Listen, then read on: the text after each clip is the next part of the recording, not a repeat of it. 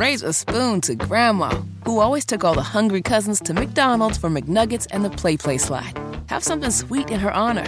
Come to McDonald's and treat yourself to the Grandma McFlurry today. Ba-da-ba-ba-ba. At participating McDonald's for a limited time.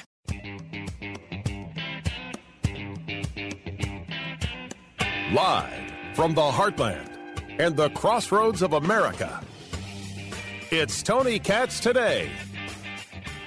Kevin McCarthy's going to get his wish. I don't think the adult in the room would allow America to sit atop a $33 trillion debt facing $2.2 trillion annual deficits. I don't think the adult in the room would allow $8 trillion of this debt to come into refinancing at a higher level without serious spending cuts. And I don't think the adult in the room would lie to House conservatives. And that is exactly what Kevin McCarthy did. That's a lot of allegation from Matt Gaetz, who's dealing with his own level of allegations.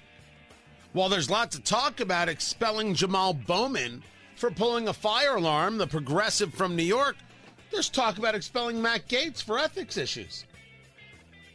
But he isn't gone yet, and he is leading the charge based on the passage of the continuing resolution to file the motion to vacate, meaning let's take a look at whether or not Kevin McCarthy should remain Speaker of the House. Tony Katz Today. Good to be with you. Find everything at TonyKatz.com. The phone number, 833-GOT-TONY, 833-468-8669. That's how you get to be a part of the show. Victoria Spartz joins us right now. Congresswoman Spartz from the Indiana 5th District. Full disclosure, my member of Congress, who has been very, very vocal about what has happened with this continuing resolution. And she voted against the plan. She joins us right now. Let's start with the conversation of the continuing resolution. You have been in an ongoing battle with Speaker McCarthy, ongoing conversations about the spending issues and how did we let things get to the very last second. You did this on Saturday, or I should say Congress did this on Saturday. So last second indeed.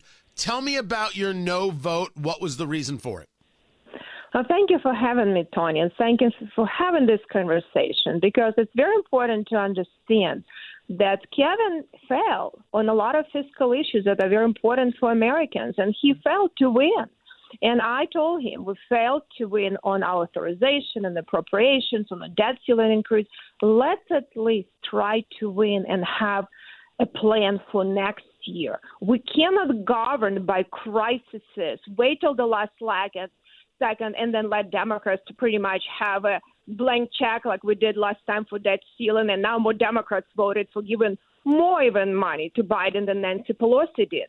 I said, can we put a debt commission to have a serious conversation and push on the Senate and Biden to agree to have that, even after the election? I said, we will not even have to vote before the election. That seems like it's a common sense thing, and he did not put it in there. I was so disappointed. We fought with him on this issue. I almost pretty much had to put a gun to his head. Almost literally, to be able to put it on the floor, and he still folded on it, and I'm very disappointed.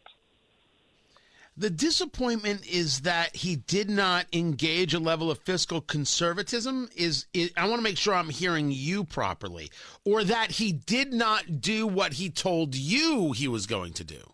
No, he doesn't care enough to put this issue forward. So I had a very reasonable proposal.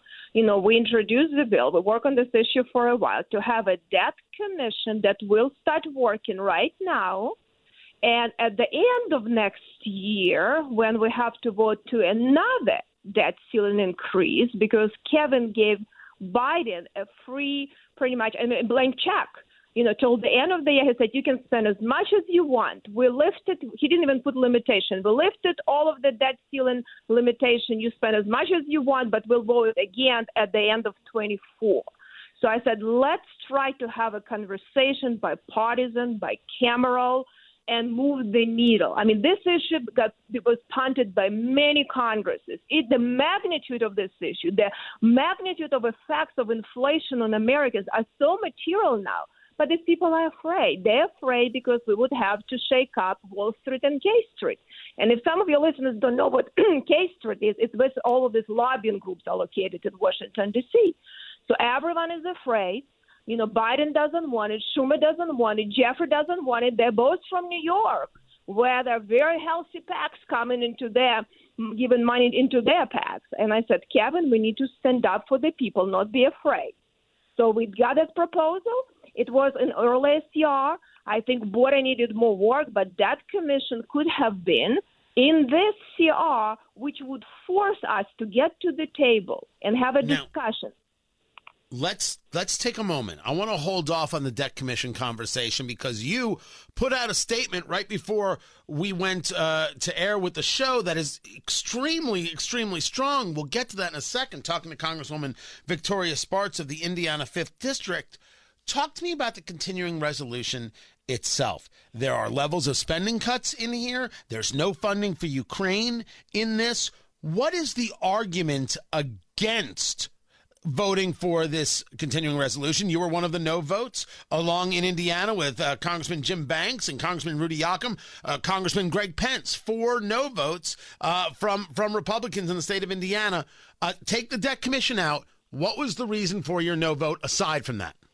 Well, I mean, there is what are you talking about? It is the same spending plus $16 billion of emergency fund. Who knows where they're going to spend, because everything emergency under Biden. He spends whatever one, probably will be funneling them to New York to help his friends there that now were ran by illegals that now dealt with other border.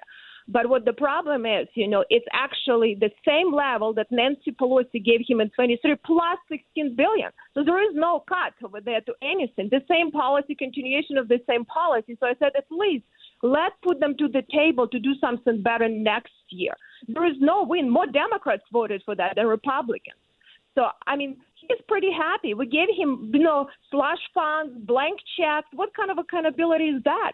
What is it? How are we any better than Democrats? What are we standing for? What are we delivering for? Nothing. Well, then let's take a step back. There were a couple of other opportunities in the days before and the week before to pass a continuing resolution. It's not that I agree. I don't think there should have been a continuing resolution. That's not my point.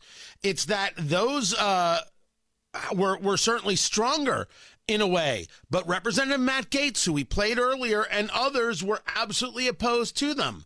Why was there opposition to those earlier, stronger, more fiscally conservative continuing resolutions? Because that was too late in reality and impossible to do. I started voting against Republican rules in July because I said we need to start dealing with this issue. We're going to be in a situation where it's going to be last 2 days. It's impossible to reconcile differences on such a big issue like border security. Let's start working now and push this issue forward. But no one did anything. Everyone was politicking. And Kevin can, blame his committee chairs and all these people, but in reality, he is the leader. When he starts saying that things need to get moving, things started to get moving. But we waited till last second, didn't explain what we're fighting for, and we're not proactive. And I told him in July, to the point where I actually started voting against Republican rules, and they started killing every amendment that I had in the Rules Committee just to get even with me, which is fine. I am okay to get, it's a big league. We can do that. But I'm just saying, he was not proactive on that issue, and everyone knew that there was not enough time. So that was a totally messaging bill, I'll be honest with you, which I voted for because there were some good policies in there, but it was impossible to get that move 2 days before they shut down. So that's not – and plus, when you say, well, we are not going to refuse to shut down the government. It's like in the poker, right? The game is like everyone knows that, you can never bluff and they can predict you. Oh, no, we are not going to shut down. Why they should agree to it? If you're not going to make some strikes and stand the ground, you're never going to win. And that's unfortunately, he didn't play that game right, but that's not a game. It's the lives of Americans. We have open borders. We have crushing debt. We have administrations that run in wild. And I said, I used to say, let's pick 3 hills to die on, and I'll help you to take them. I am saying, let's just pick one. And I think that commission is what something one at least do better for next year, and then we can deal with the border. Let's talk about the debt commission as you have it, and we'll get to some other things. Talking to Congresswoman Victoria Spartz of the Indiana 5th District. This is what you put out. You put it out on X Twitter just today, an immediate release. Quote, I've done many very difficult things, being one woman standing many times with many very long hours and personal sacrifices. But there is a limitation to human capacity. if Congress does not pass a debt commission this year to move the needle on the crushing national debt inflation, at least at the next debt ceiling increase at the end of 2024, I will not continue sacrificing my children for this circus with a complete absence of leadership, vision, and spine. I cannot save this republic alone. Congresswoman, I know you a little bit. You were kind enough to invite me to Congress, to the joint session, to hear the president of Israel give a speech, and such an enjoyable event it was. But this statement here is a statement that is meant to slap Kevin McCarthy in the face. This is a slap to the speaker, and this is a threat to resign if you don't get the debt commission. Am I reading this wrong? No, it's not just him. It's actually, we need to decide as the Republicans, do we stand for something or not? Because let's be realistic, Tony. I've been in politics not from yesterday. My kids were in strollers. Now they're in high school. I understand very well. Next year, no one is going to be governing or doing any legislation voluntarily. It's going to be all election and politicking. So unless something happens that forces us to govern next year, we're going to be like talking heads on TV, sitting there, doing big presentation and doing nothing. That's a reality of politics, unfortunately. So generally, your first year, after you get in charge, whether you're president, whether you're in charge of Congress, is more productive year, and we didn't do much productivity.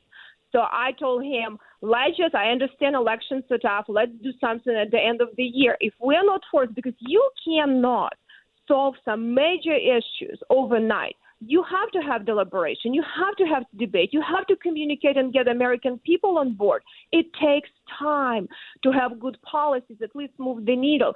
So if we're not starting this year and fourth, because that commission is the fourth mandatory vote at the end of next Congress, we will have to vote. The Congress, the House and the Senate will have to vote on the recommendation. But recommendations is not going to happen overnight. We'll communicate with the people. We'll explain everything. Commissions will have hearing and input. And it is bipartisan and bicameral because major issues cannot be solved by one party. But this states, Congresswoman, this states very clearly, in my view, I shouldn't say states, but makes the argument that the leadership is the issue when you say this circus, I will not continue sacrificing my children for this circus with a complete absence of leadership, vision, and spine.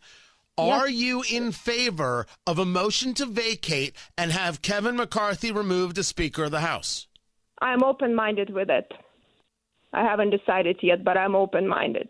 You're open-minded to the idea of the motion, or you're open-minded to the idea of a new speaker? Those are two different things. I'm open-minded to support a motion, and I'm open-minded with an idea of a new speaker.